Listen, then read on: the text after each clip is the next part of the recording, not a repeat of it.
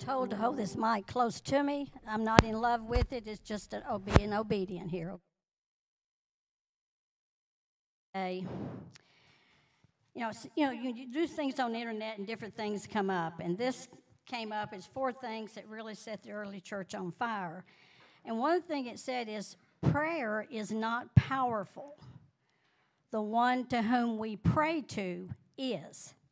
Every religion prays to false gods, except the one we pray to, the one true God.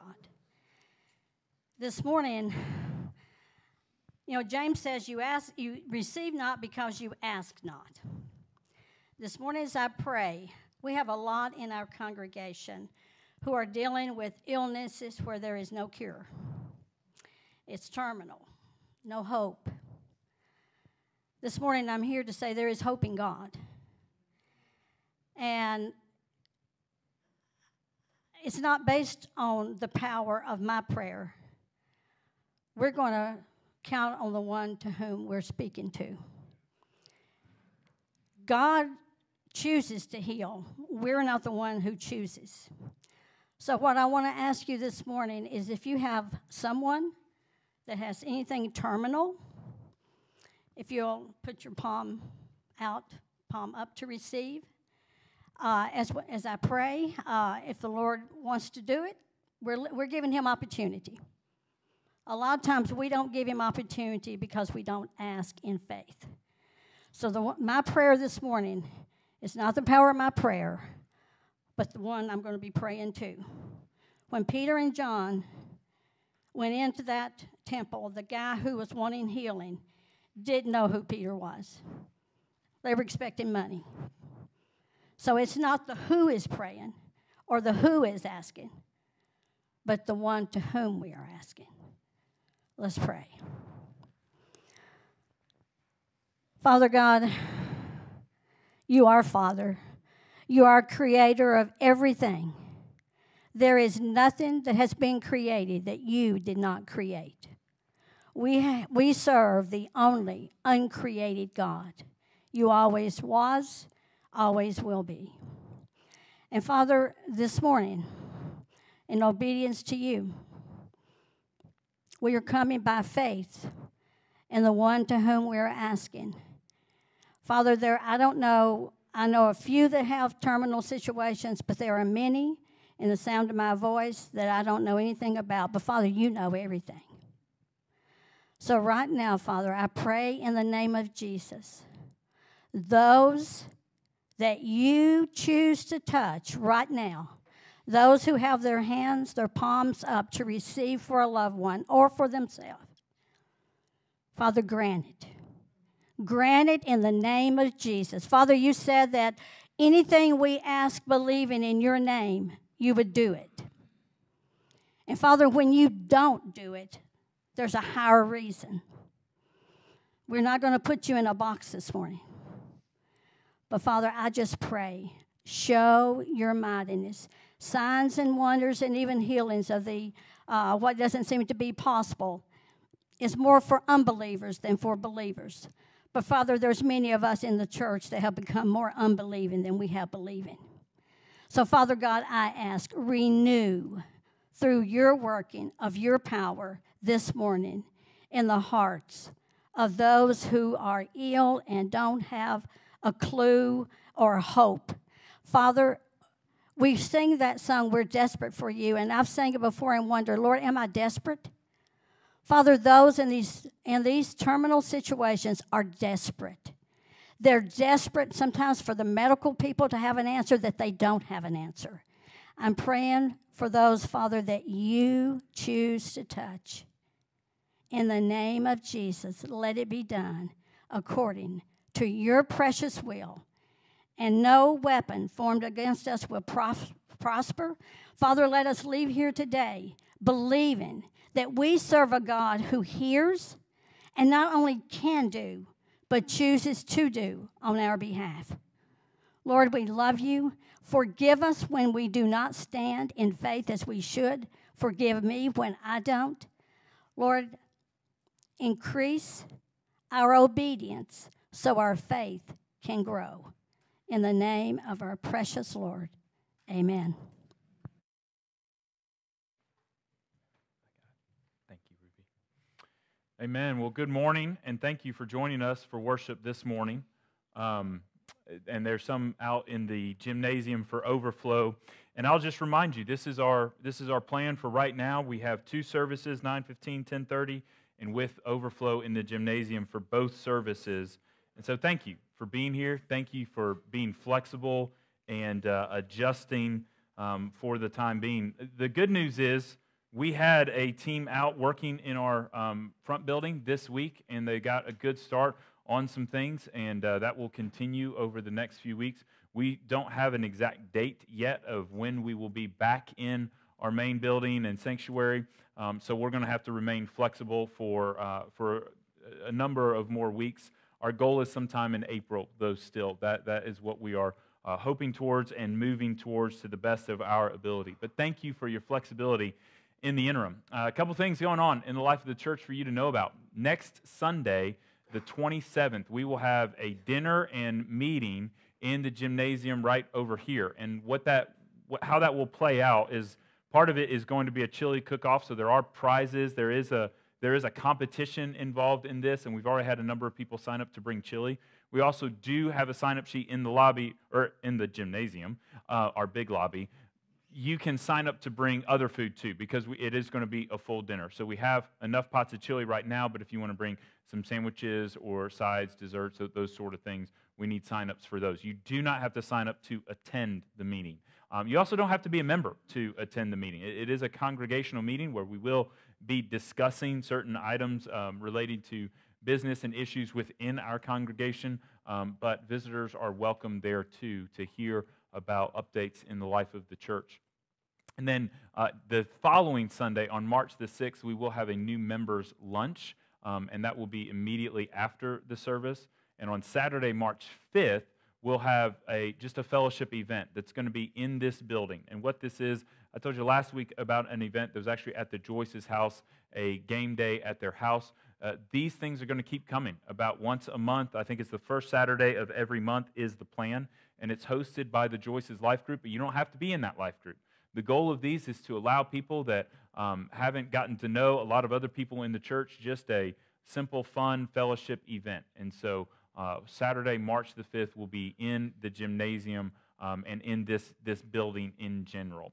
And we'll keep reminding you of that. And then lastly on the list is Saturday, March 12th.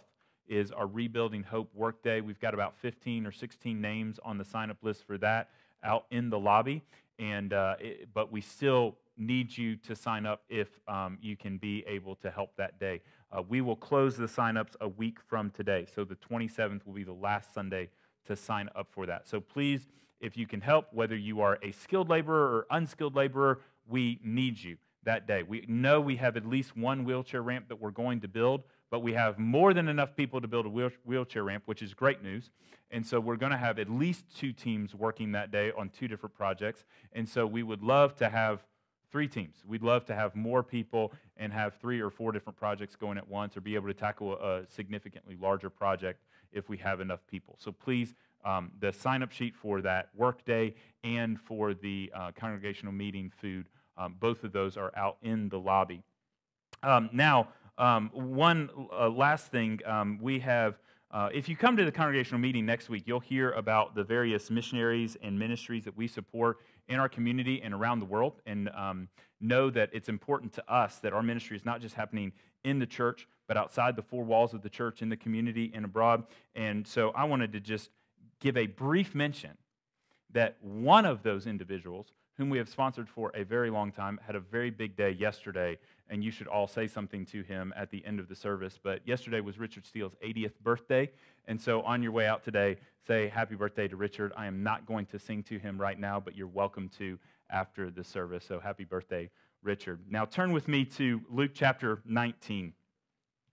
And as we're turning there, I'm going to get this, whatever it is, out of my eye, so I'm not blinking the whole time. But now, we'll turn to Luke chapter 9, and we are going to talk about Bruno. And if you get that reference, then your house, like mine, has been a little bit too full of this movie that's come out and just sort of taken the childhood culture by storm, Encanto, which I have memorized every song of, not according to my will, but just it so happens. When the songs play in your house all the time, you just learn things and you pick up on things. So in our house, we either have the movie going or we have the soundtrack going, and it's great music. Like, don't get me wrong, it's great music, it's a fun story, and it's a movie about miracles. And in the movie, there's this family that receives a big miracle and then it's sort of a series of miracles that the family then uses to help the community around them. But the key figure in the story is one little girl who seems to be missing out on the miracle.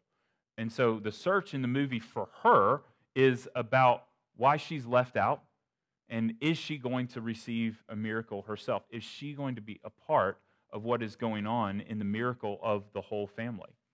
And I'm reminded of that because I've been involved in a series of conversations recently where the best I can do is look at somebody in the face, either across a lunch table or in a counseling situation or in some meeting of some sort, and say, you know what you need?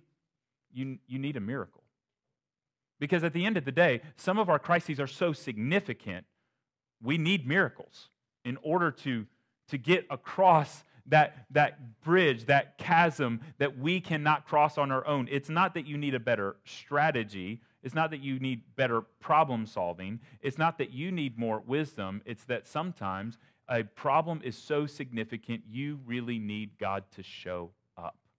And so as I'm having these conversations, I keep having this refrain in my mind from this kids movie about searching and waiting for a miracle. And we come into the passage this week, and there's a miracle. And it's a miracle that Jesus stated last week in our passage, that this would be almost impossible for this thing to happen. And then it happens. Luke 18 ends with Jesus talking about, in this interaction with this guy, Jesus looks at this guy and says, here's what you lack. Go do this one thing, and then you can enter into the kingdom. And he can't do it. And Jesus tells him, give all you have and give it to the poor. And the guy says, no. And he walks away saddened by Jesus' requirement of him. And Jesus then looks at his disciples and he says, boy, it would take a miracle for a rich man to enter into heaven. And he says it by saying it's easier for a camel to pass through the eye of a needle, which would be a miracle. It's easier for a camel to enter through the eye of a needle than for a rich man to enter into the kingdom of God. And so now, that's literally the story that we talked about last week, the rich young ruler, right? And now this week, we have a camel going through the eye of a needle. We have a guy that shows up, unexpected, not who you would expect Jesus to be reaching out to, ministering to, a guy that actually compares to two stories from last week. Last week, we saw the adventures in missing the point that the disciples went through. We have the rich young ruler. He missed the point that Jesus was more valuable than his riches. And so he did not follow Jesus. The disciples missed the point in last week's passage of why Jesus had to suffer, and they were confused. But then the one guy in last week's passage that saw Jesus for who he was the blind guy. Bartimaeus, he had insight that the others did not have, and he saw Jesus and saw the point of what Jesus was doing. But now we have Zacchaeus in Luke 19. And Zacchaeus is both a rich man and a lost man. And if you look at Zacchaeus, you pull up the resumes of the rich young ruler and Zacchaeus. And who's the safer bet to follow Jesus? Well, the rich young ruler has already said to Jesus, and nobody argued with him when he said it, that he has followed the law, that he was respected and kept the law. Meanwhile, Zacchaeus is not just a tax collector, he's the chief tax collector in the area. He's like extra bad, extra crooked, extra fraudulent. And you look at those two guys compared and you think, well, who's going to follow Jesus? If it's hard for rich young ruler to follow Jesus, it's got to be even harder for Zacchaeus to follow Jesus. But then Zacchaeus is actually, in the end, much more like the blind man than he is like the rich young ruler. And that's what we'll see today. We're going to unpack the whole dinner party that Jesus has with Zacchaeus, because first, Jesus is entering into Jericho, and as he enters into Jericho, Zacchaeus is looking for him, and Jesus calls to Zacchaeus. And then he has dinner. And then comes the parable that we'll look at today in verses 11 through 27, is the parable that Jesus sits down and tells people at Zacchaeus' dinner table. So we'll go all the way, Luke 19, 1 through 27, and we'll see these 3 points. That Jesus is quick to save the repentant, that Jesus is quick to reward the faithful, and that Jesus does condemn the unfaithful. They're all there, and it's all clear. Verse 1 of chapter 19 of Luke. He entered into Jericho and was passing through. And behold, there was a man named Zacchaeus. He was a chief tax collector and was rich. Luke doesn't accidentally tell the story this way. Luke knows what he's doing. Luke has just recorded the story of the rich young ruler, and he emphasized the riches with the rich young ruler. And he's again, at the very first description of Zacchaeus, emphasizing the riches. He's building a clear contrast between these two rich men, the rich young ruler and Zacchaeus. Verse 3, he was seeking to see who Jesus was, but on account of the crowd, he could not because he was small in stature. Now, we all like to pick on Zacchaeus as being a wee little man, and a wee little man was he. But there's more to the story than just that Zacchaeus was small. But Zacchaeus was not necessarily seeking to follow Jesus. Zacchaeus was still in the stage of seeking to figure out who Jesus was. Zacchaeus did not climb the tree so that he could follow. Zacchaeus climbed the tree so that he could see who Jesus was. He was undecided. He was interested, but he was undecided. He wanted to hear more and he wanted to see more. That's significant. Verse 4, so he ran on ahead and climbed up into a sycamore tree to see him, for he was about to pass that way.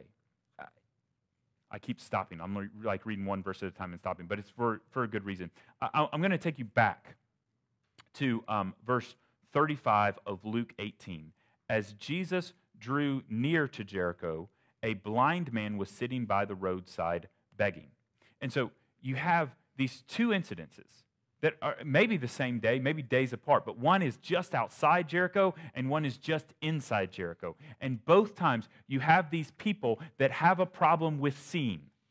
But in their problem with seeing, they see things that other people don't see.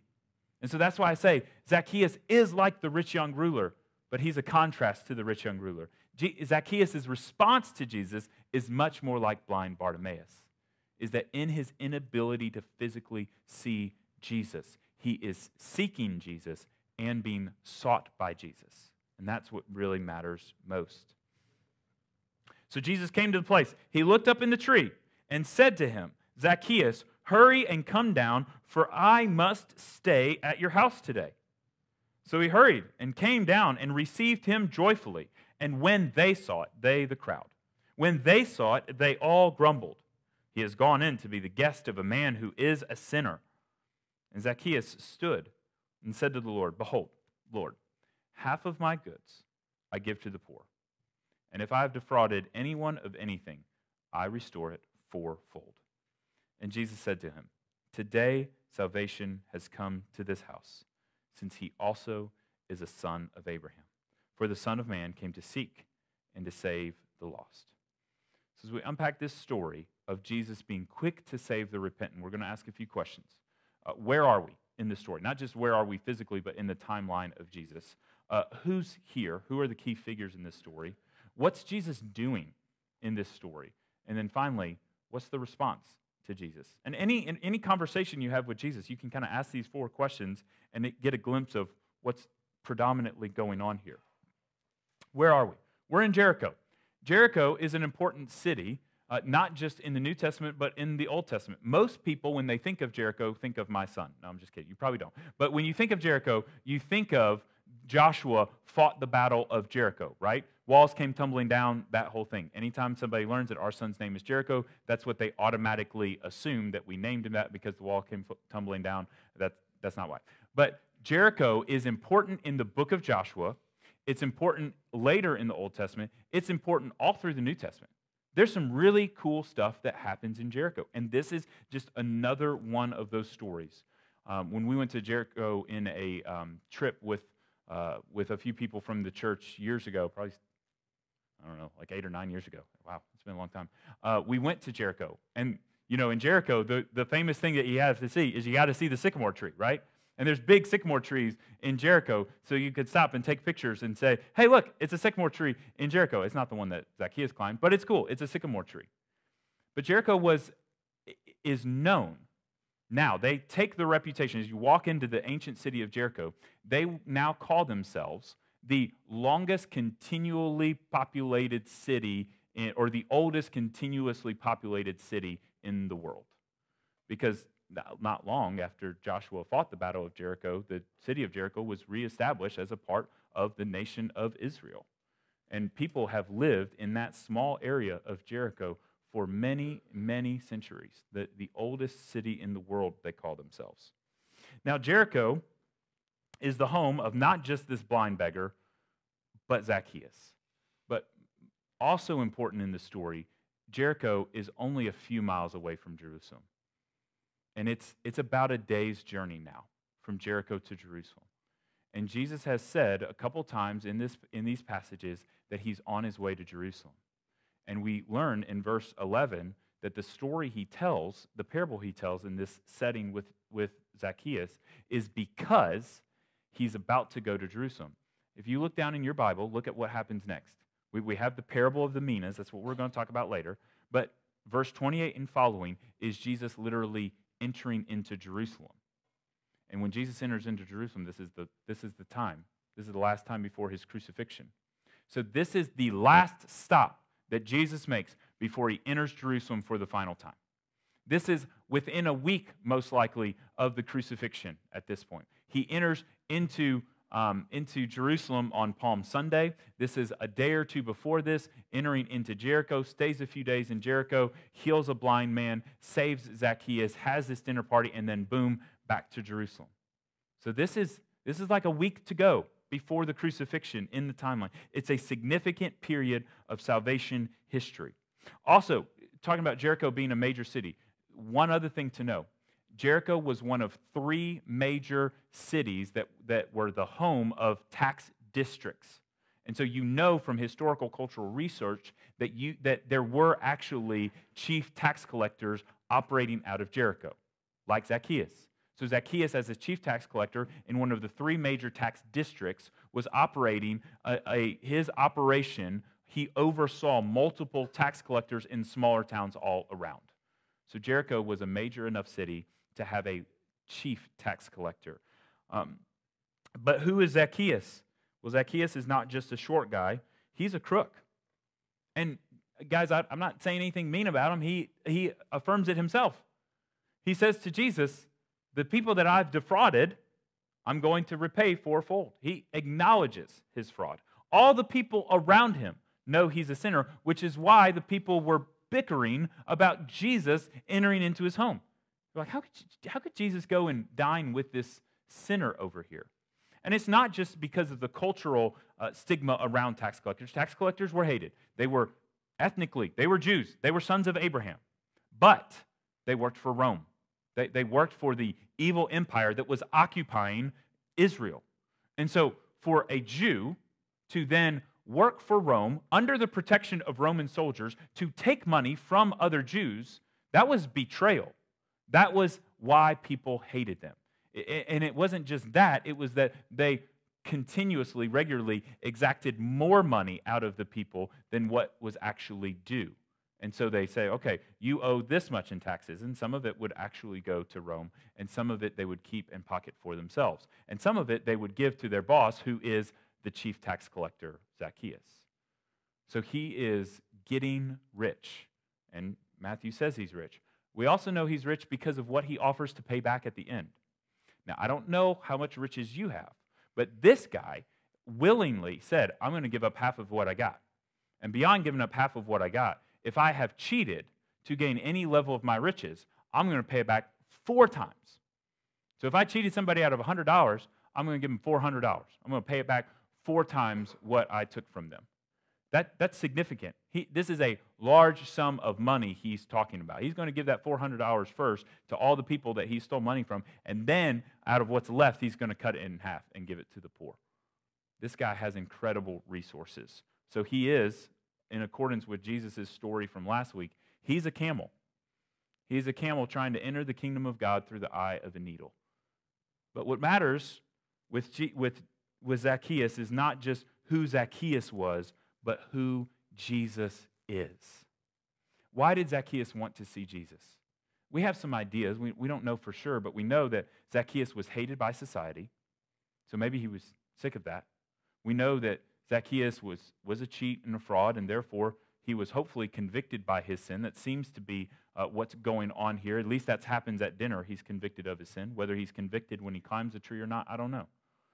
Zacchaeus also knows, and everybody knew, Jesus had this radical openness to tax collectors. It was kind of weird, and it clearly made other people uncomfortable. Just a couple weeks ago, we were talking about the distinguishment between the Pharisee and the tax collector in the temple. And Jesus tells a story about a Pharisee and tax collector. The Pharisee is full of self-righteousness, praying, "Oh God, thank you that I'm not like that guy over here who's such a sinner." Well, that guy over there that was such a sinner was a tax collector, like Zacchaeus. And he was over there beating his chest. "God, be merciful to me, a sinner." Not only had Jesus just told that story, he had called to himself this guy named Matthew. Now, first century Israel was not a incredibly densely populated area. There was not just a ton of people everywhere around. And there were not a ton of tax collectors. So most likely, given the number of people and the number of tax collectors, even though we don't know exactly what city or district Matthew operated in, most likely Zacchaeus at least knew who Matthew was. And so that kind of shades the story a little bit too. To say that Zacchaeus, here he is, a boss. He could have been Matthew's boss for all we know. But Zacchaeus is climbing a tree to see the man who had already called a tax collector to himself and called him to a radical life of kingdom living. And so Zacchaeus, he climbed the tree. First of all it says about him, first of all, is he wanted to see who Jesus was. That step of curiosity. That step of curiosity is what starts him along this path in which Jesus literally drags him through the eye of the needle. But in the end, Zacchaeus, whatever were his reasons, whether it was his wealth being unsatisfying, him being tired of being rejected by society, him being convicted of his sin, him just having this general fascination with Jesus, whatever happened, he was open that day. But then the question, what is Jesus doing? Guys, Jesus doesn't just idly walk down the street with no idea what comes next. Jesus' actions are full of intention. And Jesus was seeking Zacchaeus as Zacchaeus was seeking Jesus. And we know that from the story. Because Jesus looked up in the tree and he saw a guy that just wanted to get a glimpse of him. Luke doesn't record Zacchaeus as wanting to radically give up everything to follow Jesus. Zacchaeus seemed to have been undecided about that at the point. But then Jesus, with all of Zacchaeus' seeking of Jesus, Jesus seeks Zacchaeus. Jesus looks up in the tree and says, "Zacchaeus, I must stay at your house today." It was not actually Jesus inviting himself over for dinner. It was more than that. Now, I don't know all of the customs of first century dinner parties or first century house guests, but I'm going to assume it's at least somewhat similar to the 21st century. And that is that you don't just walk down the street picking out random strangers and saying, "Hey, I have to stay at your house today. I hope you're good with that." Like, I don't do that. Maybe you do that. I've never tried it. But it works for Jesus. It works for Jesus to say, "Hey, I'm coming over for dinner. What's cooking? What we got?" And he says he's not just having dinner. He says he's staying there. And so try that sometime. See if it works for you. It's never worked for me, but I haven't tried. But Jesus is bold with Zacchaeus. Jesus is ready for Zacchaeus. Jesus is not surprised by Zacchaeus. Zacchaeus is climbing a tree to get to Jesus, and all the while, Zacchaeus does not fully understand that Jesus, in seeking Zacchaeus, has not just climbed a tree, he's descended from heaven to come and to seek and to save that which was lost. See, Luke tells the story in such a way that he sees Zacchaeus as an object lesson for just the point of the whole reason Jesus is here. Why did Jesus come? To sum it up in one sentence, why did Jesus come? To seek and to save that which was lost. And who does he say that about? Zacchaeus. This guy is the ultimate example of who Jesus came to save. A little guy that couldn't even see him on his own, that was rejected by society, that nobody wanted to go over to his house for dinner until Jesus showed up, and then those guys kind of followed him around. That's who Jesus came to save. The ones that were rejected, the ones that didn't have it all together, the ones that were dealing with sin. But now, what is Zacchaeus' response? Because, first of all, we need to know, Jesus' seeking of Zacchaeus is much more significant than Zacchaeus' seeking of Jesus. And this is how we need to know and understand the gospel. People don't get convicted of sin in a vacuum. People don't get convicted of sin just for no reason. People get convicted of sin because the Holy Spirit is at work in them and because of the proclamation of the gospel. So Zacchaeus needed to see Jesus, hear Jesus, follow. He needed to see, hear, understand what Jesus was calling him to, and then came the repentance of the sin. And so where we fall in this story is that we are to be like Jesus in seeking out the lost. We are to be his representatives to the lost. But we recognize as we're his representatives, it's not really us that do the heavy lifting in that. It's the Spirit of God. Jesus didn't have a great apologetic sermon planned for Zacchaeus that day. Jesus just had himself. And what we need to do in our ministry to people is to present Jesus as he is, as the Son of God who came to save sinners, who died on the cross because sinners have committed sins that leave them condemned. And you see, Zacchaeus gets repentance of sin. This is how I know, because of his response. He has two parts to his response. Number one, I'm giving half of what I got to the poor. And number two, if I've stolen from anyone, I'm paying them back 4 times. Now, the law required if you stole money to pay back what you stole plus a fifth. That was the Mosaic law. What's interesting is if you stole livestock, it's exactly what Zacchaeus said. If you stole livestock from somebody, according to Exodus 22, you would pay back 4 times what you stole. You stole 1 cow, you give them 4 cows in return. And that's the offer that Zacchaeus is making. I will obey the Mosaic law, and I'll pick the higher number. Instead of paying back 1.2, what I owe plus 1/5, I'm going to pay back 4 times what I took. And that is radical repentance. And it's also radical generosity. Because the radical repentance comes in paying back what he fraudulently took. But the radical generosity comes with what's left he's going to give to the poor, half of it. Now, Jesus did not look at him and say, no. The rule for rich guys is sell everything and follow the poor. And it's like, if you're the rich young ruler, you're thinking, well, you told me it was everything. You told me I had to sell everything. This dude pays back his debts and pays extra, but then he still keeps something. He keeps half of what's left. So why does he get to keep something? I don't get to keep anything. And that's the difference with what Jesus is revealing about the hearts and the idols of the heart within the rich young ruler and Zacchaeus. Because, see, the rich young ruler said he was ready to follow Jesus. He was there. He said, what must I do? And Jesus said, well, follow the law. And he's like, I got that. And Jesus said, well, okay, then sell what you have and give it to the poor. And the rich young ruler walks away sad because he valued his riches over Jesus. Zacchaeus did not have to receive that request from Jesus.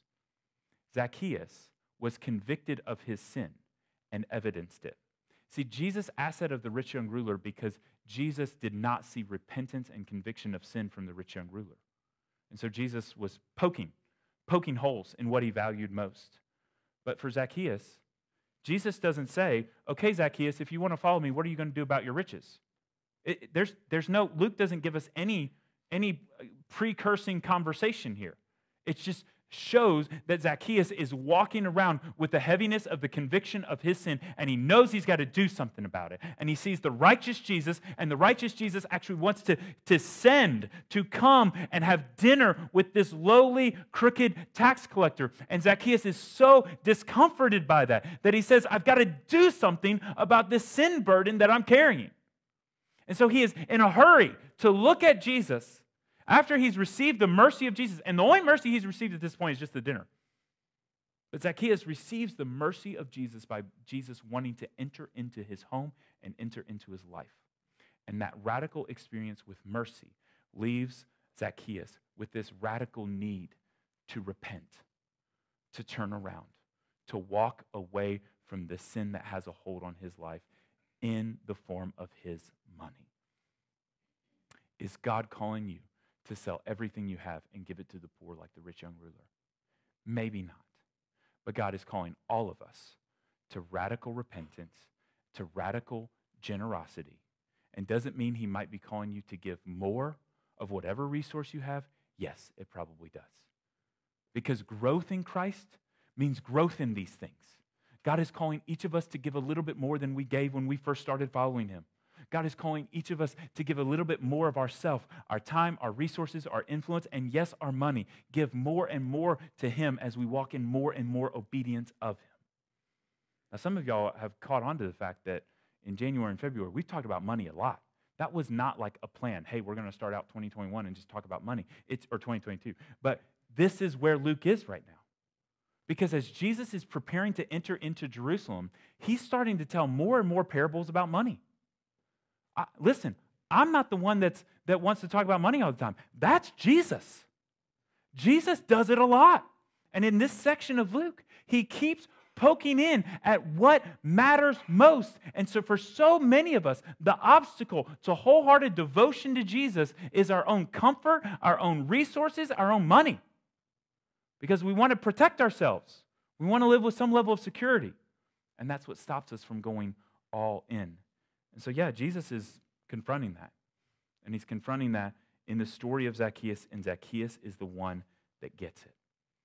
He doesn't have to be poked like the rich young ruler is. Zacchaeus is ready to repent, ready to give up more of his money, to give back what he stole, and to give up more for the sake of the poor. A genuine experience with Jesus leads to radical conviction of sin. And a genuine experience with Jesus leads to radical discipleship that gives up everything else for the sake of following him. Is Jesus calling you to be the rich young ruler and sell everything you have and give it to the poor? Probably not. Is Jesus calling you to be willing to give up everything for his sake? Absolutely yes. And how that looks in your life, how that looks in your family, that's a decision that I can't fully tell you. I can't tell you this is what you should give up for the sake of Jesus. But I'm telling you, if there's something that's hard to give up, it probably means you should give it up. Because Jesus said, take up your cross. Jesus said, give up your family. And Jesus told the rich man to give up all of his money. And so if we're going to truly follow Jesus in the way he has called us, it's everything. It's all in. And that's what Zacchaeus is ready to do. Zacchaeus climbed a tree and Jesus came from heaven. Zacchaeus' seeking of Jesus did not match Jesus' seeking of Zacchaeus. And so the question is, are you seeking Jesus? I hope so. Are you seeing Jesus for who he is, who he reveals himself to be? I hope so. But know that if you see Jesus for who he has revealed himself to be in Scripture, it is because he has sought you. And he has initiated the plan of salvation with you to save you from your sin. Okay, so here we have this dinner. And Zacchaeus is demonstrating repentance. And then Jesus says, you know what, guys, I'm going to tell a story. This is just what Jesus does. He likes stories. So Jesus says, I'm going to tell a story. It's fascinating that the story actually has a lot of similarities with a real historical story about a would-be king of Israel. There's a guy named Archelaus. Archelaus is the son of Herod the Great and the brother of Herod Antipas. And so there's multiple Herods in Scripture, and it gets confusing because there's one Herod at Jesus' birth, and there's one Herod at Jesus' death. There are two different Herods. Well, Archelaus is right in between. And Archelaus tried to become the king a few years before Jesus told this story.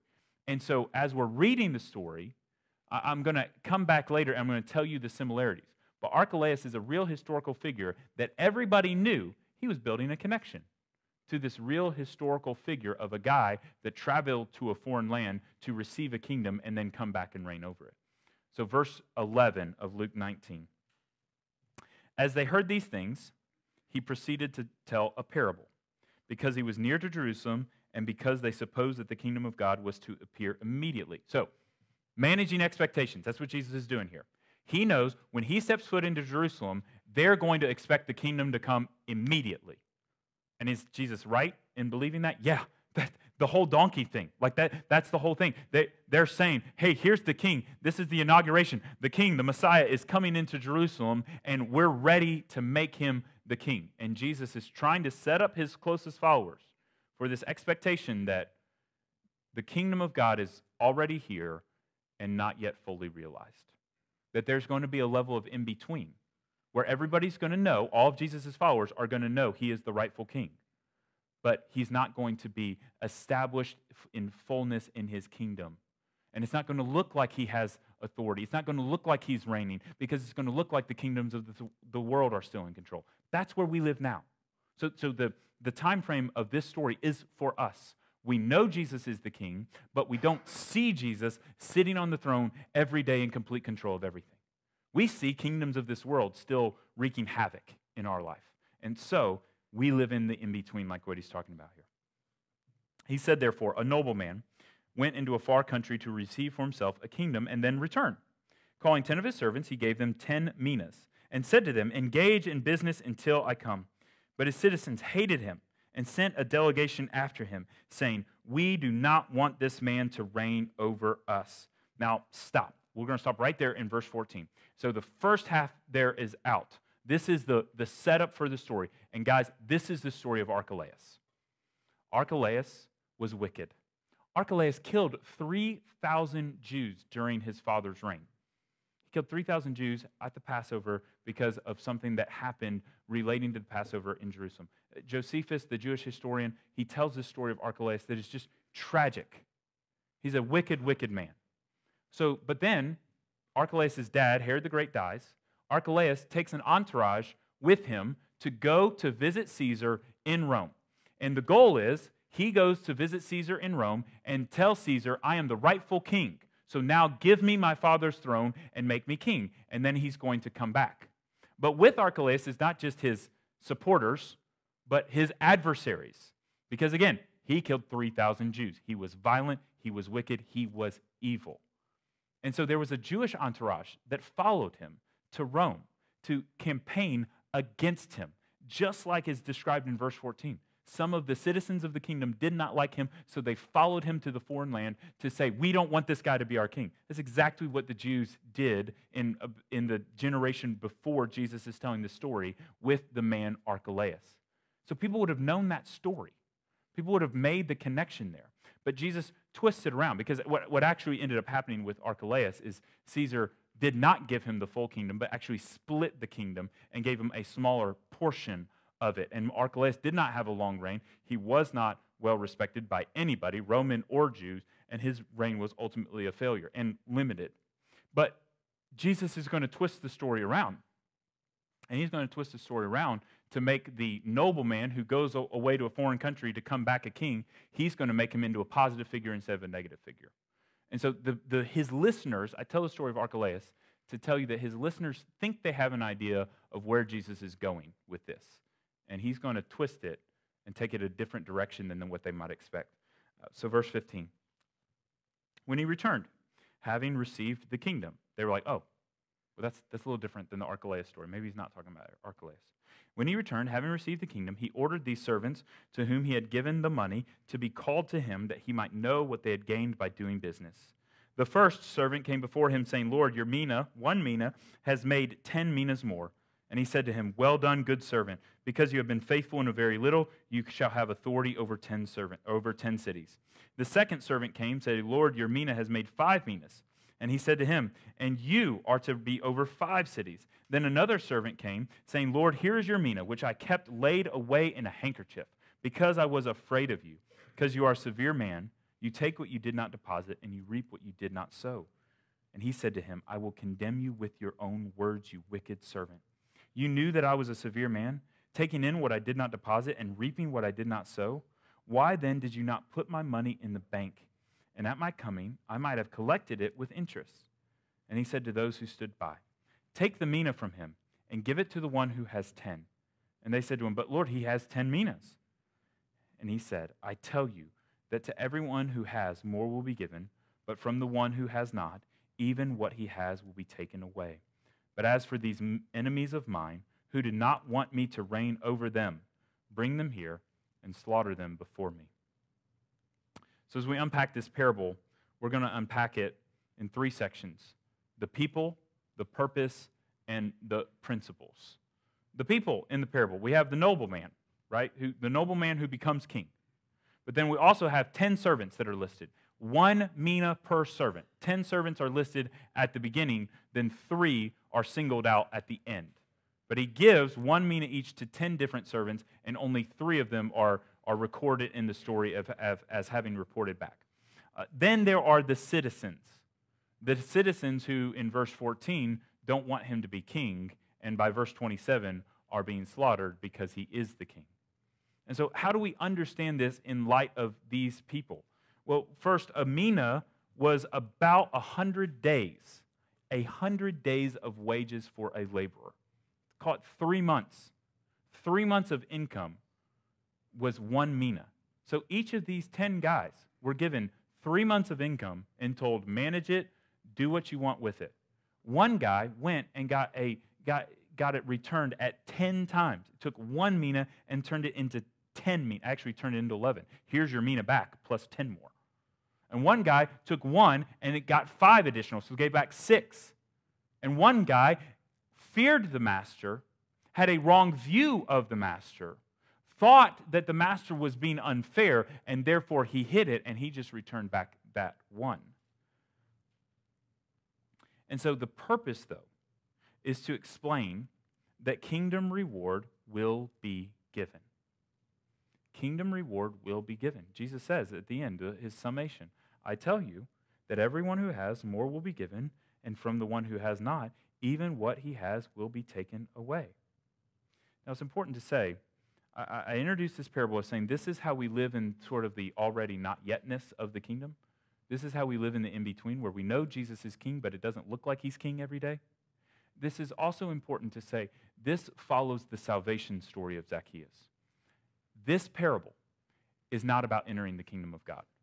That has to be abundantly clear.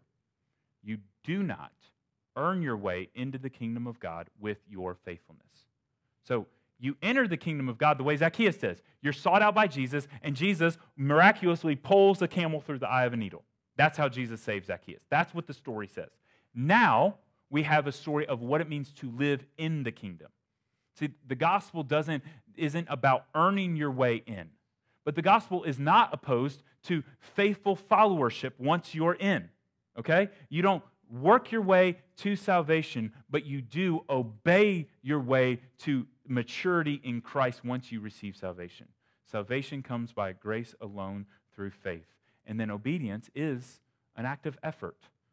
Grace is not opposed to effort, it's opposed to earning.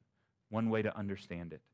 So this is about the effort we make as we're following and growing in maturity in Christ. And brothers and sisters, those of us who have been miraculously pulled through the eye of a needle for the sake of our own salvation, this is where the rubber meets the road for us. Are we being faithful in what Jesus gives us?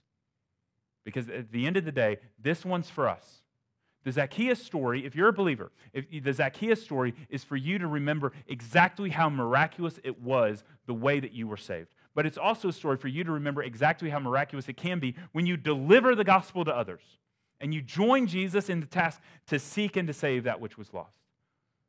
But then, what are you doing to steward what he gives you? Notice that there are 2 servants that receive commendation. One receives 10 cities and the other receives 5. And Jesus does nothing to compare them to each other. But put yourself in servant number 2's shoes. He's going to feel like a failure some days. Because in a vacuum, you think you take 1 mina. We don't know how much time passed, but it seems like it's a long time. To take 1 mina into 10 or to take 1 mina into 5 seems like that's a lot of investing and growth and whatever. But think about if you're the guy that you've been given 1 mina and at the end of a number of years you've got 5 and you think, man, I did good. And then you look at your neighbor and he's got twice as much as you do. You're going to feel kind of crummy. You're going to kind of feel like a failure. Like, I thought I was doing good over here with earning 5 minas, but this guy, he's got twice as much as I did. But when the king comes back, He doesn't look at the guy that got 10 and say, boy, you did a great job. Hey, dude that got 5, you kind of just did okay. No, he commends both of them. He commends both of them for faithful service, for building the kingdom of God with what they were given. He doesn't say, hey, this guy, he's a varsity Christian, and this dude, he's JV over here because he's just not quite good enough. No, he commends both of them and rewards both of them because they're faithful with what they are given. And so the principles we take away from this is, number one, Jesus delegates responsibilities. Jesus, as the king, gives authority to us to manage his resources of the kingdom. That being the gospel of Jesus Christ. We have been entrusted with that deposit. Every believer stewards the gospel. It's a good deposit that Paul tells Timothy we have to guard, we have to protect, and we have to use to invest wisely. We don't guard it by hiding it in a handkerchief like that wicked servant. We guard it by making sure the content of the gospel is clear and presenting it and highlighting it and demonstrating it to the world so that we can see 1 mina turn into 10, so that we can see 1 mina turn into 5. Every believer is given the same deposit of the gospel, but every believer also receives varying gifts, varying opportunities. We weren't all born in the same place with the same opportunities. We weren't all wired with the same way. We weren't all given the same aptitudes, and we were not all given the same gifts of the Spirit. But we are called to be faithful with what we have been given, to be good stewards of the opportunities in front of us, and not to look at the guy next to us and say, boy, he seems like he's doing more. Well, your comparison is Jesus, not that dude. 10 mina dude, yeah, he looks great, but he's not your standard. Jesus is the standard, and both 10 mina guy and 5 mina guy fall way short of that standard. So don't worry so much. Here's a lesson for the Christian life. Don't worry so much about comparing yourself to either 10 mina guy or 1 mina guy. Boy, I'm doing a lot better than that guy over here. Or, man, I'm just really crummy next to this guy over here. Worry about following Jesus with what you have been given, the opportunities in front of you, and the gifts that have been given to you. But not just does the king delegate responsibility, and not just do believers have the opportunity to steward the gospel using our gifts, but Jesus the king comes back to settle accounts. And everyone will give an account, believer and non-believer. And so there is a truth that those that receive Jesus do at the end of our days, we do sit before the judgment seat of Christ also. It's not just unbelievers that get whisked away into eternal punishment and condemnation in hell, although that's a real thing. And that's pictured in this passage. Those citizens that reject the king are slaughtered. Those citizens that reject King Jesus will know who he is in the end, but it will be too late for him. It will be too late, and they will be ushered off into condemnation and punishment. So while it's not too late for us, we need to be like Zacchaeus and just be looking and ready to receive and ready to repent. And once we receive, then we pay attention to the fact that Jesus now calls us to steward.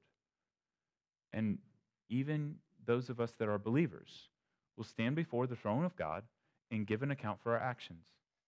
And in the end, believers will be covered by the blood of Jesus. But we will still give account for our faithfulness and be rewarded accordingly.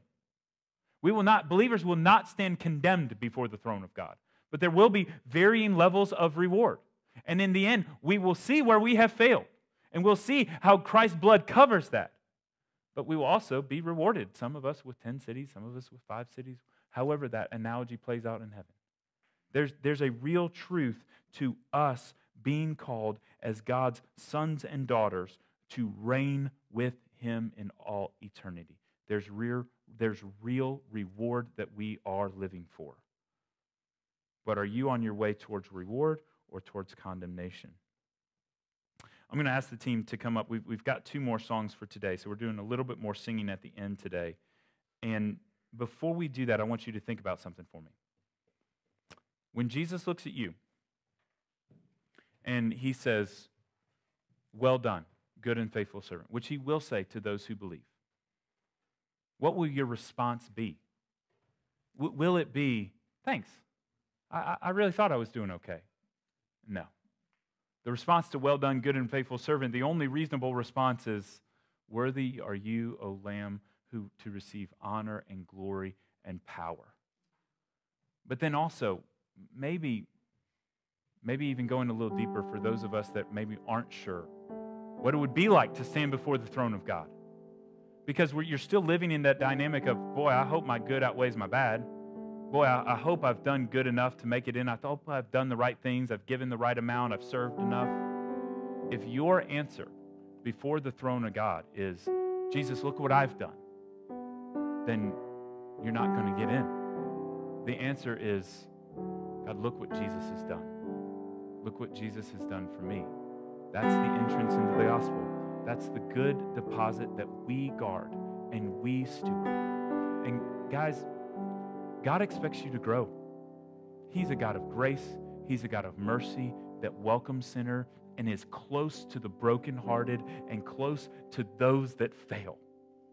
But for us that fail, that have been picked up, that have been those fat camels dragged through the eyes of the needle, He does expect you to follow. He does expect you to grow. He does expect you to do something with the gifts He's given us. And so my challenge for you today is, what's that new thing for you? What's that new thing for your family, for yourself? That added step of following Jesus. Through service, through giving more, through sharing more about His gospel, through communing more with Him in His word and prayer, there's a next step for all of us to go deeper. And He is calling us to grow right now. So let's stand, let's worship Him together.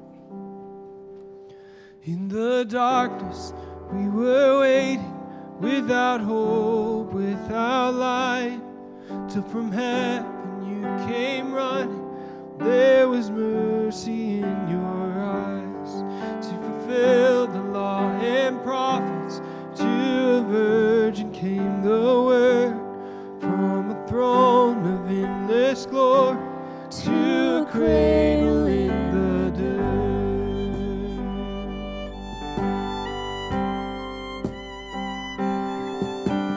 Praise the Father, praise the Son, praise the Spirit, three in one. God of glory, majesty,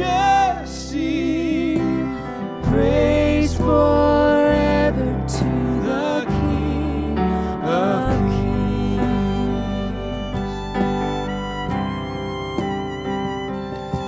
To reveal the kingdom come and to reconcile the lost, to redeem the whole creation. You did not despise the cross, for even in your suffering you saw to the other side, knowing this was our salvation. Jesus, for our sake you died.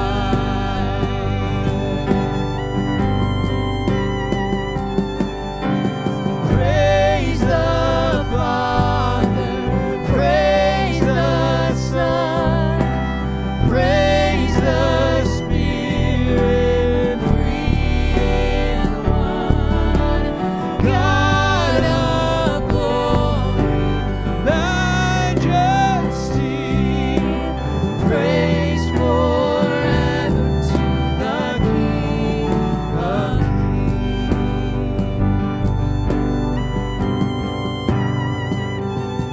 In the morning that you rose, all of heaven held its breath, till the storm was roofed for good, for the Lamb had conquered death. And the dead rose from their tombs, and the angels stood in awe, for the souls of all who'd come to the Father are restored. And the church of Christ was born, and the Spirit lit the flame. Now this gospel of truth of old shall not kneel, it shall not fade. By His blood and in His name, in His freedom I am free. For the love of Jesus Christ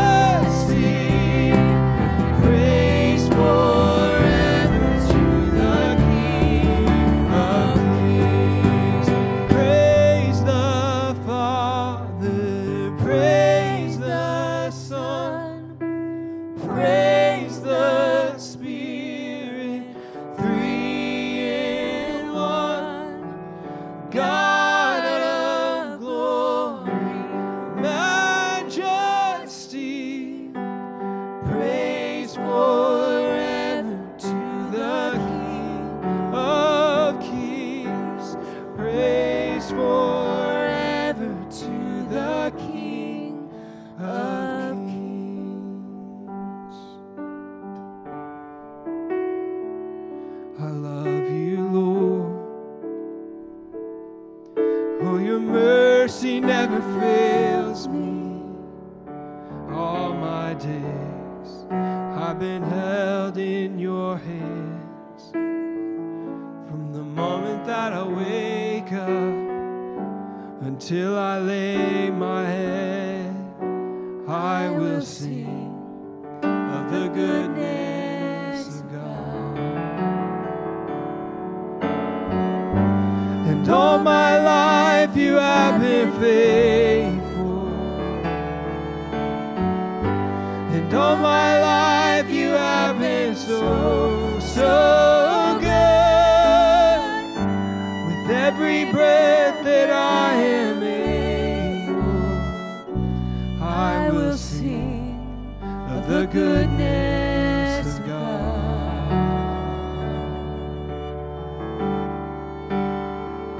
I love your voice.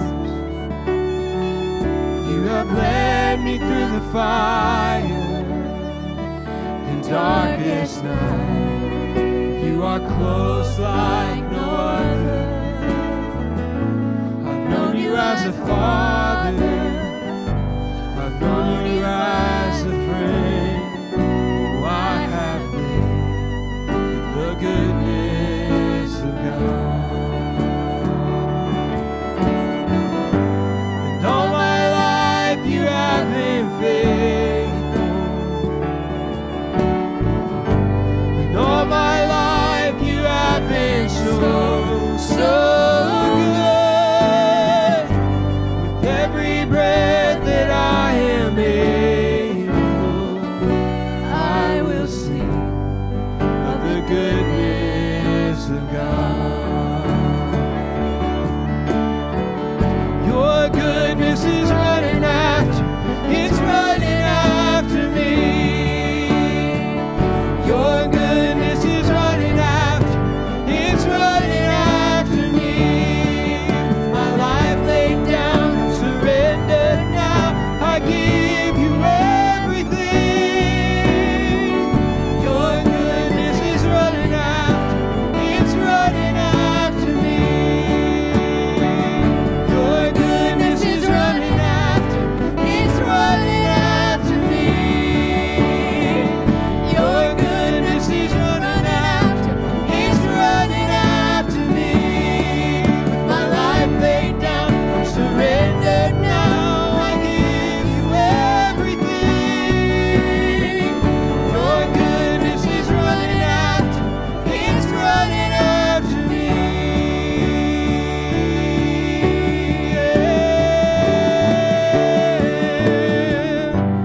And all my life you have been faithful. And all my life you have been so, so good. With every breath that I am able, I will sing of the goodness of God. I will sing of the goodness of God.